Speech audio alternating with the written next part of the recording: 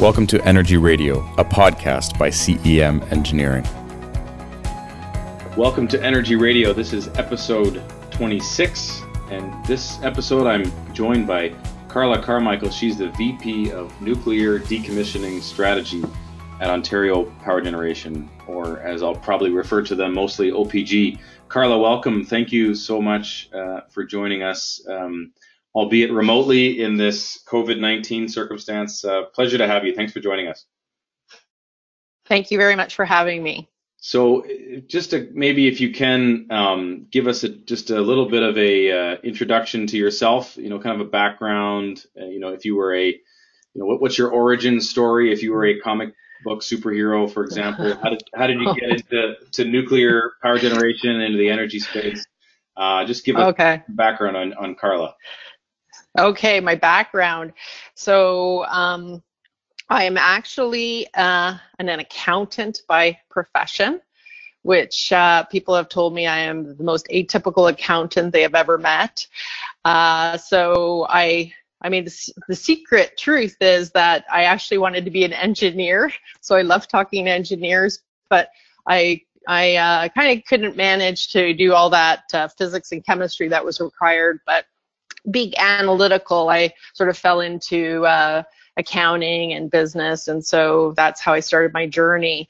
I guess the one thing about me is that I like to do a lot of different things and like to take a lot of different challenges and seek out sort of opportunities that don't sort of bore me. So my whole career has been about starting as an accountant, but quickly changing roles, taking on opportunities to do things that I never thought I'd be given the opportunity to do. So I started as an accountant at a large global high-tech company. Some of you may remember it. It was called Nokia, and so I worked my way up as an accountant there to head of finance. And then quickly kind of got bored of that and asked to take on marketing and communications to learn that skill set. And that sort of evolved into why I basically ended up working in the energy sector, because at that time, the phone called the iPhone came out. Yes. And late 2007-8, and I saw the writing on the wall and started thinking about other opportunities, and Ontario Power Generation came knocking, and they were looking for somebody who had some finance capability, but then could also do some marketing and public relations around nuclear and that area. And so I was very lucky to get into that company at that time and take on new roles, learning about nuclear. I basically worked in the operations side, operational reporting, benchmarking, looking at ways we can improve performance. So I had to learn a lot about nuclear energy at that time. Didn't know anything actually, and so I was starting from scratch. Cool. And then sort of evolved to, lead finance for all the nuclear stations and large nuclear projects. So I think it was about a $3 billion operating budget and maybe $1.5 billion capital expenditure at the time. I was lucky to be involved sort of in the business case for Darlington nuclear refurbishment, and that's how I ended up then moving there. Asking to kind of move into the project world, which I thought was exciting. And it was very exciting, 3 years of a lot of excitement being there. And I led the commercial management group there and project assurance. And then they needed sort of somebody with some project experience, financial acumen, some stakeholdering abilities to move into decommissioning, and this is why I ended up in decommissioning. It's a very large, our next largest project for OPG, decommissioning the Pickering nuclear station, and it involves a lot of project work, a lot of financial acumen, and a lot of stakeholdering. So that's how I ended up here, and it's a fabulous portfolio, and I'm excited to have started that job probably late 2018. Okay. And so your OPG career has always been on the nuclear side of the business as opposed to hydro or fossil? Yes. Yeah. Okay. Yes. Even though I was sort of a corporate, I called, like, when you're in finance, you're a corporate person, but I remember the chief nuclear officer telling me at that time, Carla, you're not corporate, you're nuclear through and through. I have the DNA, I guess. Well, that's good. Yeah, I spent my last co-op term turned into 8 months at Nanacoke, and it was very, very clear to me that there was kind of the thermal hydro side of the business, and then there was nuclear, and they were, almost, with good reason, almost two different companies in some. Yeah, two different sort of types of energy. We've worked a lot over the last 5-6 years to create an OPG1 perspective that we all kind of learn each other's business. We've had rotations, a very good idea to rotate people in and out of all of the areas, cool. Breaking down silos, learning the other sides of the business, creates better staff, better strategies, better succession planning for the organization. So we've done a lot to break down that sort of siloing of the organizations. Cool. Well, before we get into the decommissioning piece, maybe, for those who are listening, you can, break down maybe from a high level our fleet of nuclear assets. I think we have two, high level. Are they similar technologies, different technologies? Maybe give us a crash course in OPG. Okay, I can give you the general outline. So OPG actually owns 3 nuclear stations.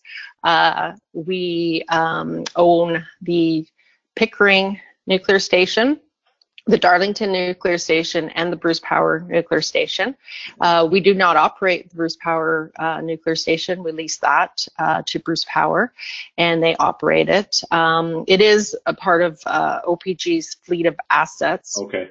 And because of that, it is included in my decommissioning portfolio. So Bruce Power is one of the plants we will ultimately decommission because we have the obligation to do so.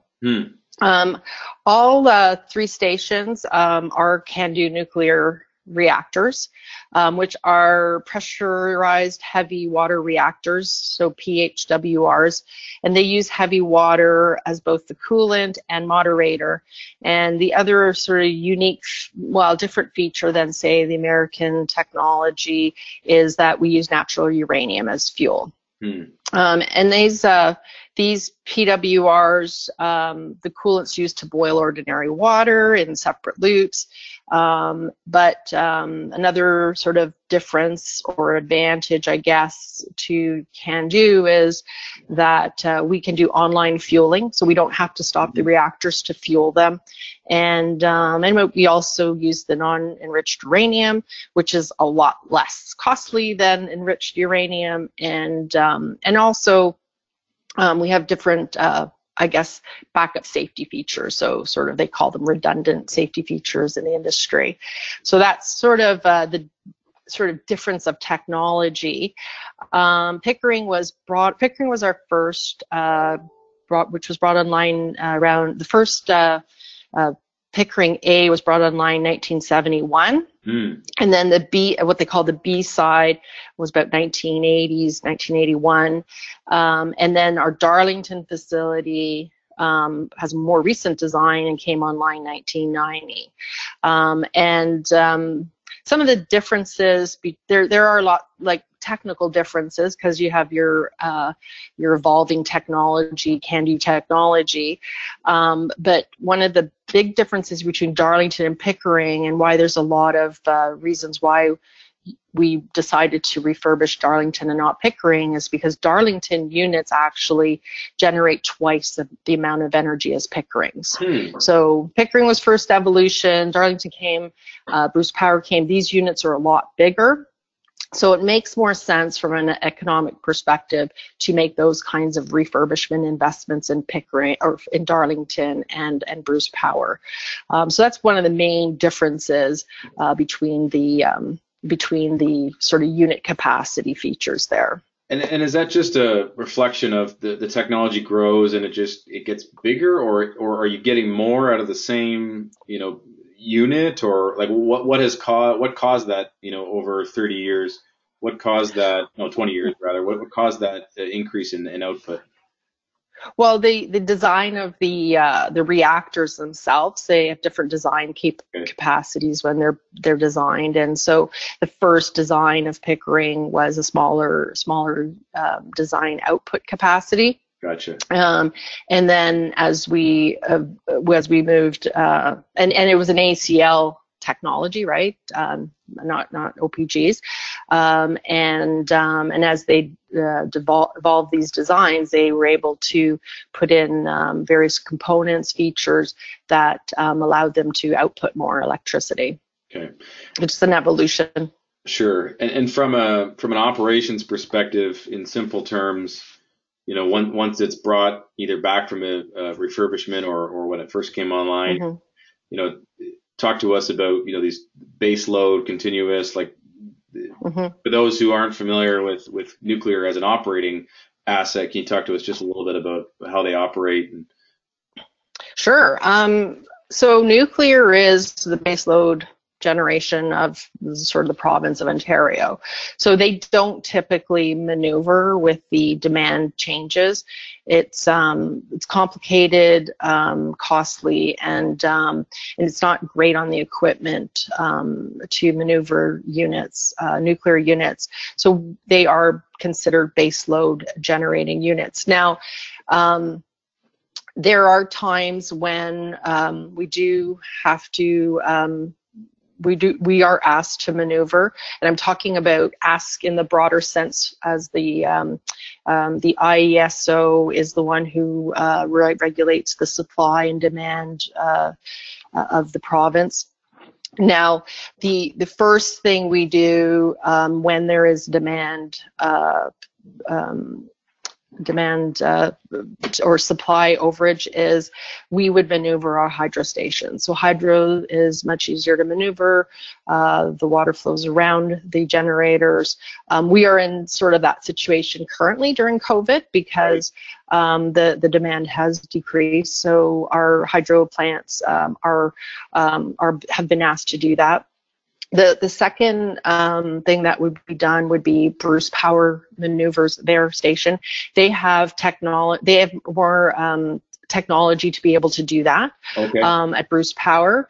And so they are the second. And then the third would be a Darlington situation. And so we're not at that state. And in fact, one of our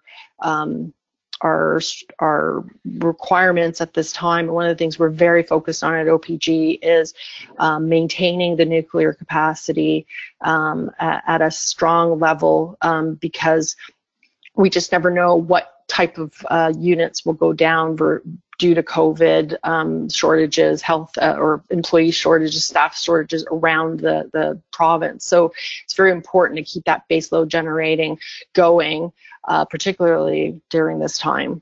Yeah, and I guess I'm curious on that particular piece because you're running all the time. I would the level of operations and oversight by operators and humans is probably pretty high. You've probably had to make some adjustments in COVID. Are you able to staff them? Is that a concern? How's that being managed by OPG right now? Yeah, I would say one of the key risks that all nuclear utilities are facing at this time is to ensure that there's a minimum, what we call minimum complement, a minimum number of staff that are needed on site to run that nuclear unit safely, right? So it's a regulatory requirement that we have that kind of qualified operations, maintenance, oversight staff that are there to run that unit safely. And if people get sick, or they're not just sick, but that they're required to stay home, they have to isolate because they've been in contact with someone, there could be a potential for crews, shifts, numbers to reduce to the point where you cannot run that unit. So it's really critical that every utility or nuclear utilities focused on basically maintaining that minimum number of qualified workers. That situation is constantly being monitored by our nuclear group. We have a crisis center set up just to review those, constantly monitoring that situation, putting in place, I'd say, worst case plans of, at what point do you start sequestering people, making sure that there's enough people there that are safe and are separated from the community. So these plans are all there. They're being monitored. We at OPG generate 50% of Ontario's electricity, so it's obviously imperative that we maintain that needed resource, particularly in this COVID time, right? Yeah. I would say that every utility, I mean, you probably read in the news a lot of the U.S. utilities, everybody's, talking about the risk of having to shut down. But every utility would have a pandemic plan, a business continuity plan. I know OPG's had one forever because they've had it since the day I started, which was 12 years ago. I remember sitting in meetings talking about these plans, and I know the people that put them together, and I always kind of thought, will this ever happen, right? Right. And here we are 12 years later. Right? And I can say that well, you always test things. I mean, one of the things with nuclear is they're very risk averse, thankfully. Yes. It's in our DNA, and we're always thinking worst case situations, planning for worst case situations, investing in worst case situations so that we have mitigating plans, right? And these are reviewed by the regulator, Canadian Nuclear Safety Commission, and so they are very sound. I would say that ours has held up. We're able to safely operate not 9 units, all of our units, one's being returned to service because it was being refurbished. Okay. And on top of that, I would say, we have this nuclear work that we're doing. We have infectious disease incident response teams. We have crisis management teams, making sure everybody's protected and safe. But we also have our hydro business that is also dealing with freshet at this time of the year. So it's a company-wide struggle at this time to make sure everything's running optimally, but also we're protecting our employees and we're also protecting the community, whether it's, with our nuclear plants or with our dams and the freshet. So there's a lot of work going on across the province and OPG to protect everybody's safety. Yeah, and we live here in Niagara, and so we'll go for bike rides and we'll see OPG signs all over the place. More Sioux Falls generating station and the whole water for sure into that. For sure, trying to estimate how much water is going to be melt and how and what time. It's a very complicated thing for them to manage. Yeah. You mentioned it earlier, succession planning, and that's something, even in our firm, we're always thinking about. But, talk to me about, power generation, in general, I guess, is certainly a specified field. Then you narrow that even further, with nuclear, and then you even further, the number of people that have decommissioned a nuclear site. Like, that must be something that you're thinking about a lot in terms of, do we have the skilled tradespeople? Do we have the right, engineers and partners and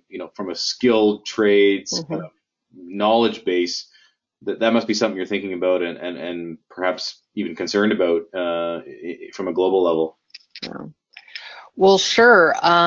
So just kind of stepping back a bit, when I was in the Darlington refurbishment project, my role was commercial management and project assurance, which was really around mitigating the large risks that were apparent to the project, to the successful completion on time, on budget of that project and safely.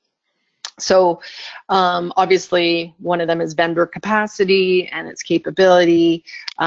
Before we even started that project for 10 years, we were building up that supply chain, investing in that supply chain. We knew that there was going to be a demand that was, since probably the 70s, 80s, when we first built these plants, the demand was unseen. So we knew we had to start early. So assessing supply chain capability and building that up. At the same time, the sort of the more STEM type of work, you know, we had to procure that, make sure, I mean, these companies that we work with had spent many years developing their capability of engineering, project management staff. And then on top of that, we have had to sort of consider the risk around skilled trades. And that became actually our #1 risk to the project. And which is kind of interesting because you're running a nuclear project. You think, you know, there may be other things that they are risks, definitely risks. But one of the risks to actually achieving an on-time, on-budget project was skilled trades, or at least the gap or the shortage of skilled trades that were being projected. And it's a really long, convoluted issue that, you know, I had to wade into as the person responsible to try to mitigate it. Of course, OPG can't own changing the skilled trade shortage of the world. And in fact, it was our vendors' obligation to make sure that there were adequate supply for our project. But of course, you know, it takes a village. So we work with our vendors, we're the owners, work with the vendors, work with the governments, all different levels of government, because it is a really complicated issue. And it stems from, you know, the stigma attached of, you know, a kid wanting to become a skilled tradesperson and the parents going, no, I don't want my kid being a, you know, a welder, or I want them to be a doctor, or a lawyer, or an engineer, or whatever, right? So it starts way back when you're a child, essentially, and then it doesn't get any easier if you are if you're a person who would like to be in the skilled trades. It's sort of, you know, when you get to high school, lack of opportunity to take those courses. It's not in the curriculum. The guidance counselors aren't promoting that.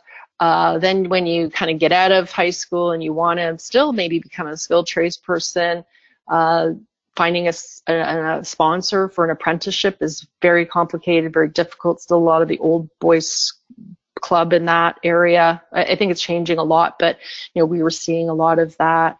And on and on and on throughout that whole process, there's so many barriers to becoming a skilled tradesperson, and we could see it all.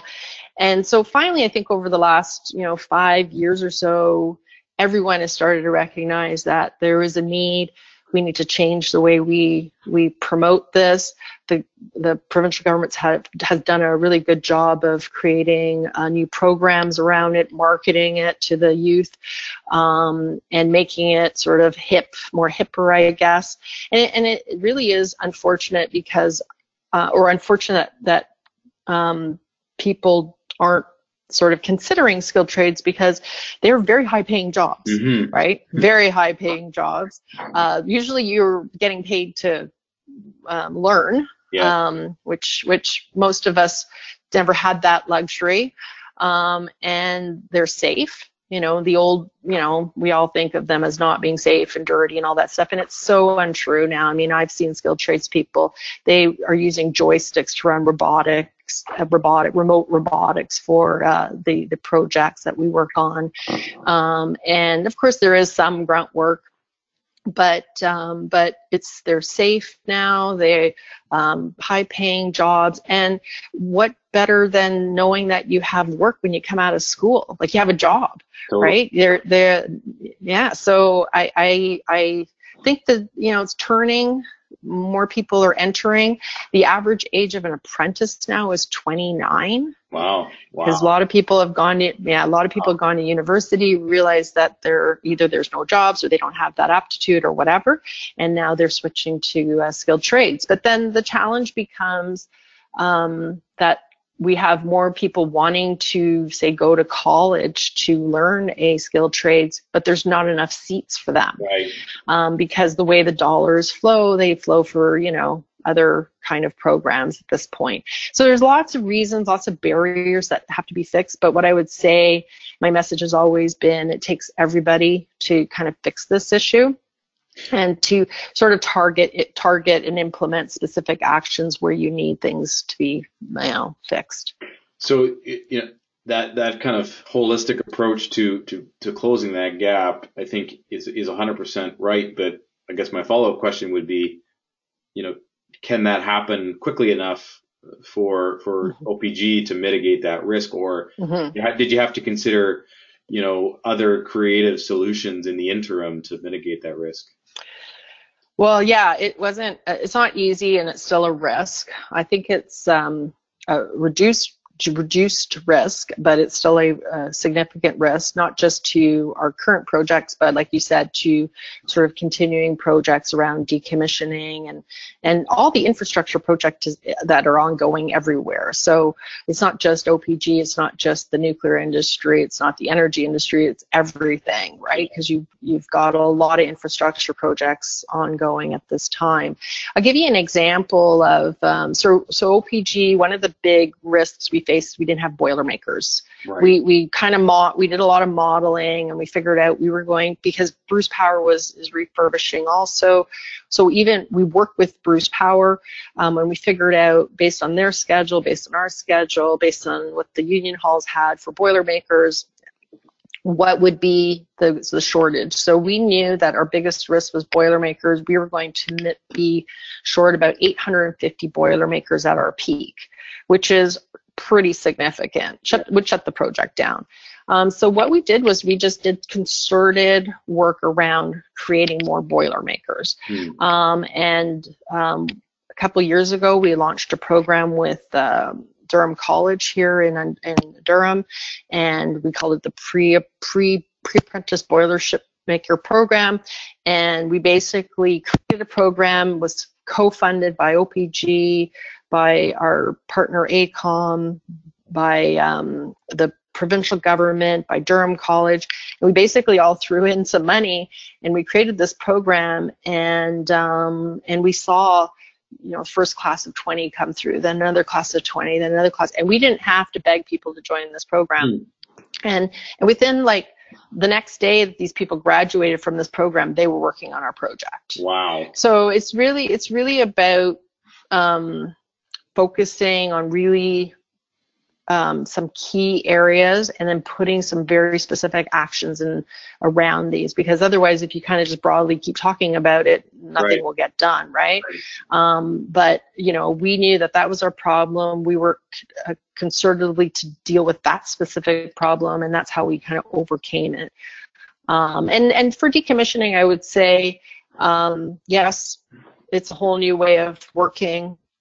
It's a skill set that needs to be developed in the Canadian industry. So I think, if I'm talking to people listening in the supply chain and vendor world, be prepared, start getting ready. Right. There's a lot of business in decommissioning, not just in Canada, but also obviously the U.S. That's a new nuclear business, and the U.S. is nuclear decommissioning, and we are already talking with some of our vendors. How do we develop that skill set in the industry over the next 5 years so that they're ready, right?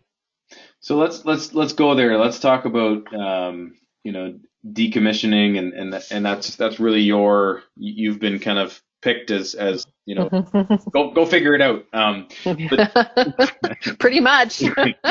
So from your view of that world, what is it, from a high level, what does it involve? I think it's probably one of those things that, if you're looking at other parts of the power gen sphere who are looking at nuclear, there's that probably comes to the forefront as, oh, what are we going to do when we shut these things down? Like, so there's this whole stigma or at a minimum question mark. So maybe cut through some of that in terms of what it is and what the high level. Well, I don't know. I think it's exciting. I never would have thought when I started off as an accountant, I don't know how many years ago, I won't tell you, but that I would ever be leading nuclear decommissioning for a large utility like Ontario Power Generation. Never in a million years, but here I am today. Cool.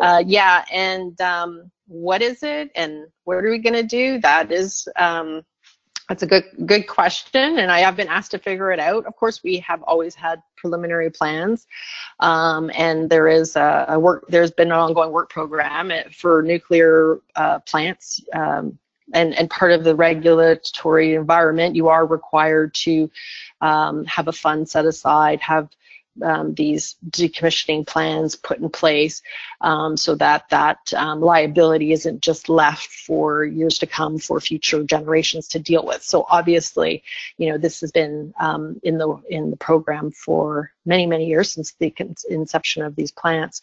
But what I could say of what I've learned, because I'm pretty new to this world, but just like any nuclear project, the decommissioning of a nuclear plant is going to be very complex and costly. So both those things, are obvious. But because Pickering is shutting down the next 5 years or so, we're already having to do some pretty detailed planning of the first phase, at least, of decommissioning. So decommissioning is sort of broken into several phases in our world, and so you basically start with safe stating, then you sort of survey for a period of time, and then you dismantle and then site remediate. So those are kind of generally the steps. But like, any complicated, highly technical project, R&D is key. So, you got to start working on that now. We've been working on that for years. Engineering will be key, and project planning, project management, all of those elements are fundamental. In addition to, we need to understand what are the prerequisite projects and supply chain resources and assets that are going to be needed. So we need to identify those now, and we need to kind of come up with plans to kind of address that if there are gaps. So it is like any large nuclear project, it's complex, requiring a lot of elements. So it is very broadly speaking. You're also talking about financial resources. You have a liability already on the books. You're already set aside money, so you're managing within all of that. You've got a lot of stakeholders who have a lot of, I'd say, opinions of how it should be done, what it should be done. You have a regulator who also oversees this.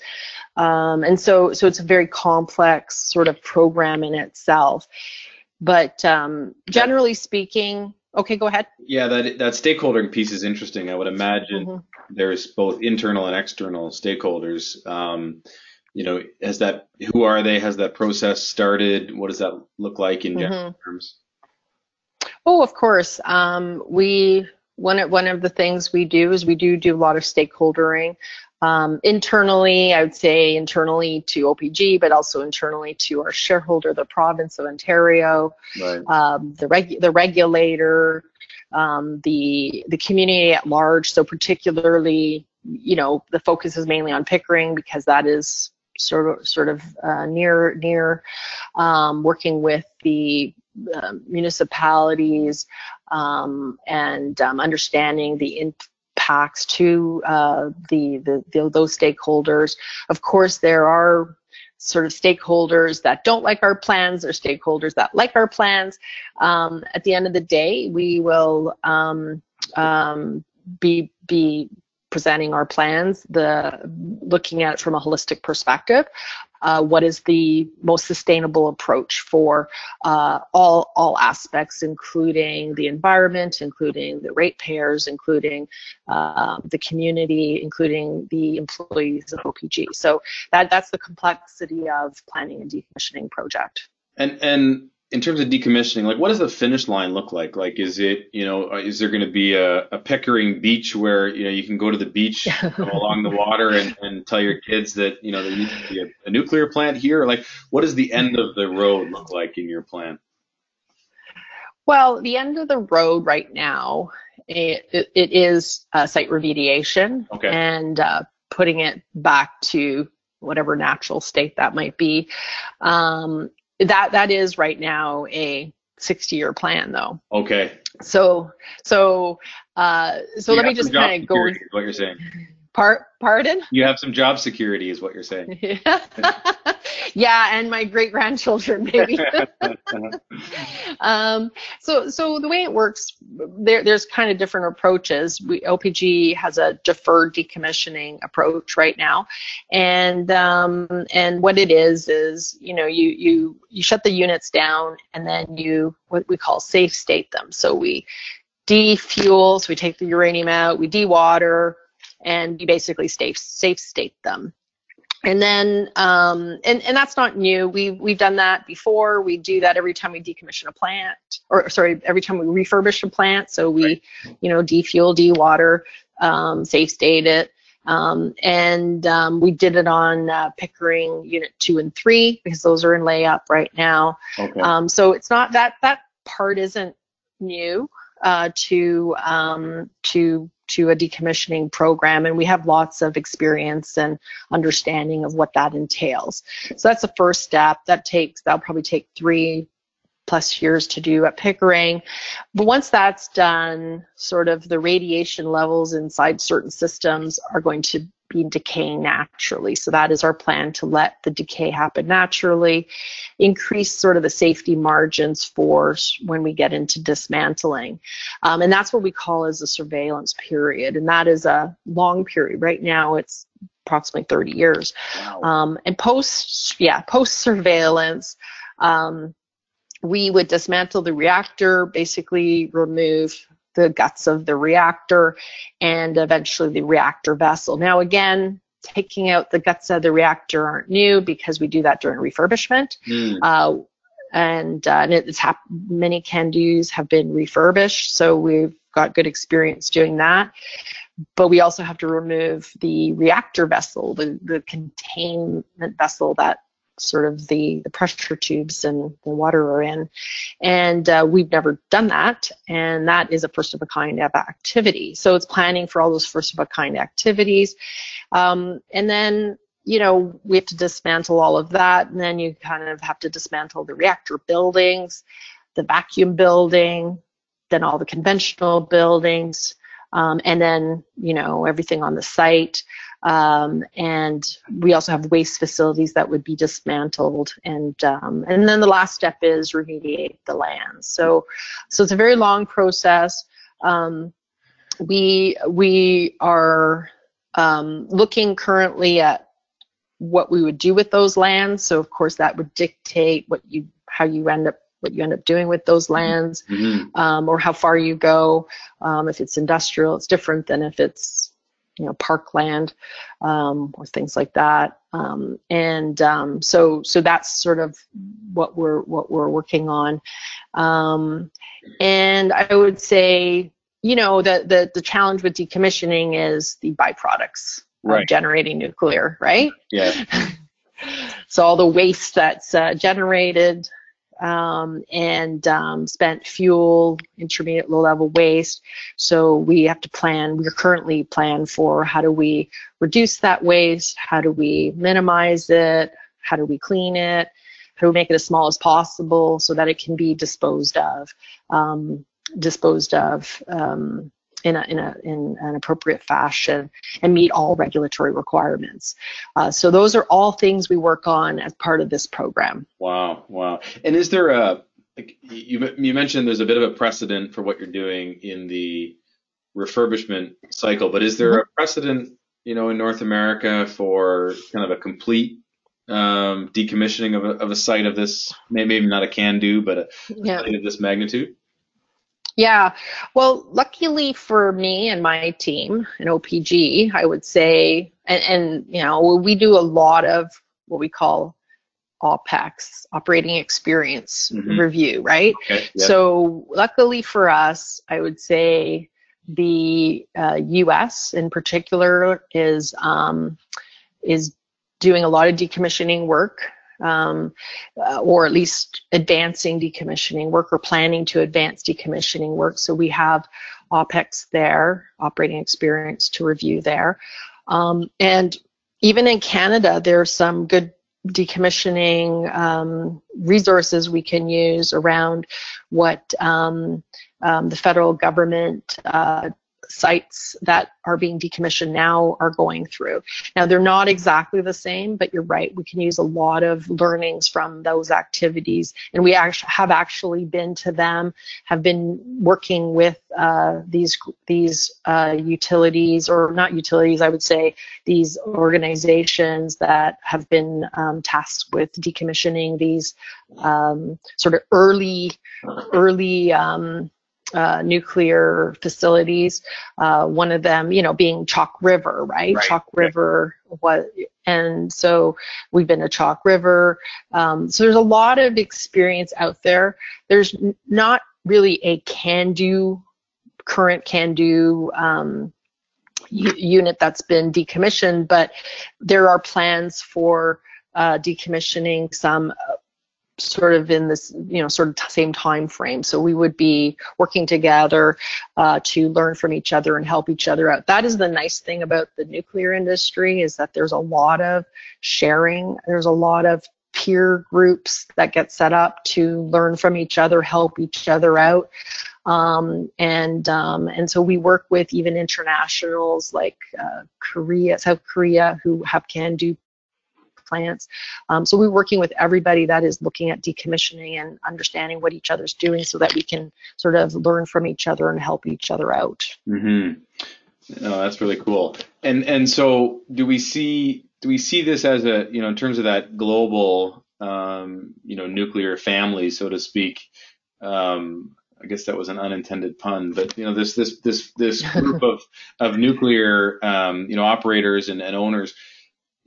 Do we see kind of a net trend towards decommissioning, or do we see, you know, a lot of people talk about small modular reactors? Like, if you step back from the decommissioning piece, but with still an eye on it, what do you see as a kind of some of the global trends that relates to nuclear, particularly in, you know, our changing world around climate, and, you know, this is a low cost, low emission fuel source.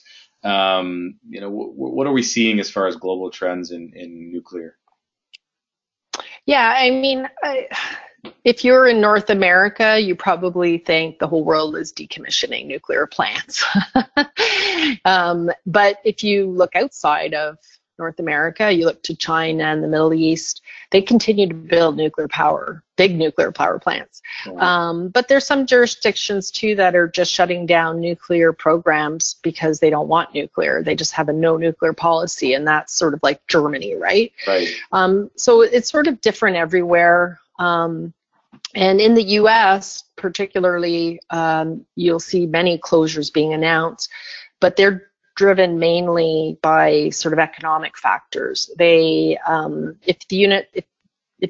if running that unit isn't profitable, then they're going to shut it down, right? So these companies are making economic decisions on whether to keep these units running or refurbishing them or adding capital expenditures to them to make them continue running. And that's just, most of it's economic in nature in the States. But you do see a trend toward decommissioning.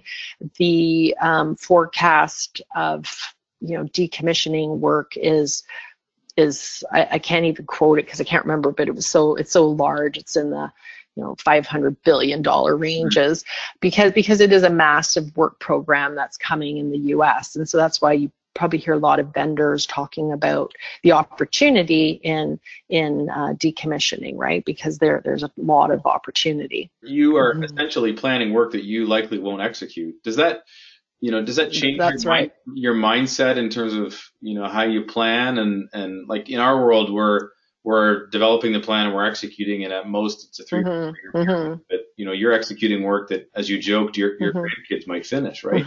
Yeah, yeah. Does that change your mindset? I think I think it gives me a more unique opportunity to plan properly, looking at all variables rather than making quick decisions that sort of, you wouldn't necessarily want to make because you're in execution. That is always the case. You always will have a plan, no matter how great your plan is, you will have to make some changes in execution.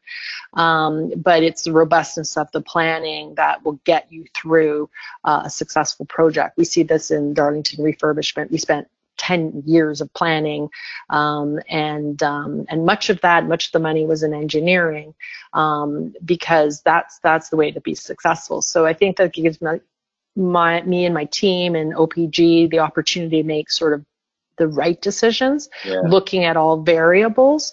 And in fact, just personally, I live in Durham region. I drive by the Darlington station every 5 minutes. I drive by the Pickering station, and I plan on being here. And so I'd like to, drive by those stations when I'm retired and old, and I want my kids to be driving by those stations knowing that I sort of had something to do with a great project that was starting or completing or whatever at that time. So no, I see it as an opportunity to plan well, take the right amount of due diligence, and do something really, really great for OPG, the environment, the community, and everybody, right? Cool. So I'm excited to be in this job and in this project right now. And is there in terms of making the right decisions, there's certainly a lot of safety precautions as it relates to the operations, but are there particular or nuanced or I guess specific safety elements to a decommissioning process? Well, yeah, of course. There are differences because, when you're tearing something apart, you don't know what you're going to find all the time. That's one of the key lessons learned in any decommissioning program, is, look as much as you can ahead. So we call it characterization. So you're like characterizing the plant and the radiations and types of byproducts that exist. You're also sort of, 1970s is a long time ago. What's that, 50 years ago, and 60, 70? So it's really paramount now to document everything because when they actually start dismantling, you want to make sure they have as much opportunity to understand what they're getting themselves into, right? What's there. One of the lessons learned is you don't always know what's there. And so you've got to be very careful. And you got to have plans to deal and decontaminate, deal with it, and basically conceal it and dispose of it. So we are looking at sort of what we would do if when we come across stuff like that. How would we deal with that? How would we manage that? What would be the plans? I'm not saying all the plans are worked out, because they're not. But we are learning a lot from other places that are being decommissioned. And so it's a unique situation. You can't just go out. You can't just start demolishing, because you could be creating a bigger issue than what you kind of started with. So it's dangerous, it's complicated. We have to make sure we use safe protocols and that we plan for these issues. Cool. Well, Carla, as we wrap up, is there anything else about the nuclear decommissioning or nuclear as a whole that we haven't really touched on, or you feel like we haven't given enough time to on this topic? No, not really. I think I kind of joked about decommissioning being sort of the ugly stepchild of the nuclear program, but at the end of the day, I do fundamentally believe if we can demonstrate good decommissioning plans good decommissioning protocols, execution capabilities, that basically sustains the nuclear program. That supports a nuclear program in Canada and the world. Being able to answer those questions, support sort of future of SMRs, new nuclear, new builds, everything like that. So I also see it as part of my mandate, not just to decommission safely and holistically viewing all the variables, but also helping the nuclear program succeed by being able to demonstrate decommissioning capability. So to me, it's a fundamental part of the nuclear life cycle, and without it, we can't kind of support new nuclear opportunities. Cool. Yeah, that's a neat perspective. That not only are you worried about that site, but you're worried about the future of the industry, because if you, the flip side would be if you can't shut them down properly, why are we going to build any more, right? That's what exactly. Yeah. Exactly. Yeah. Cool. Exactly. And if people are interested in learning more about OPG's decommissioning efforts, is there a place they can go to understand where you're at with this? Well, we have a OPG website, and you can learn about the various programs in OPG, and we have one, a general area on decommissioning. Cool. Well, thank you very much for your time today. In light of all the other stuff you're probably sorting with COVID and planning for 70 years from now. That's right. Carla, it's been a pleasure. I'm smarter for it as a result of your time, and I thank you for sharing kind of what you're working on and the important work that you're doing with us and our listeners. Thank you very much. Okay, thank you for having me. Yeah, thank you. Bye. This has been Energy Radio, episode 26, with my special guest, Carla Carmichael from OPG, leading their decommissioning efforts of the Pickering Generating Station. Behind the glass, we have Mark Charbonneau, and our executive producer is Lisa Barber. I'm Matt Lensing. Thank you for listening, and talk to you again soon.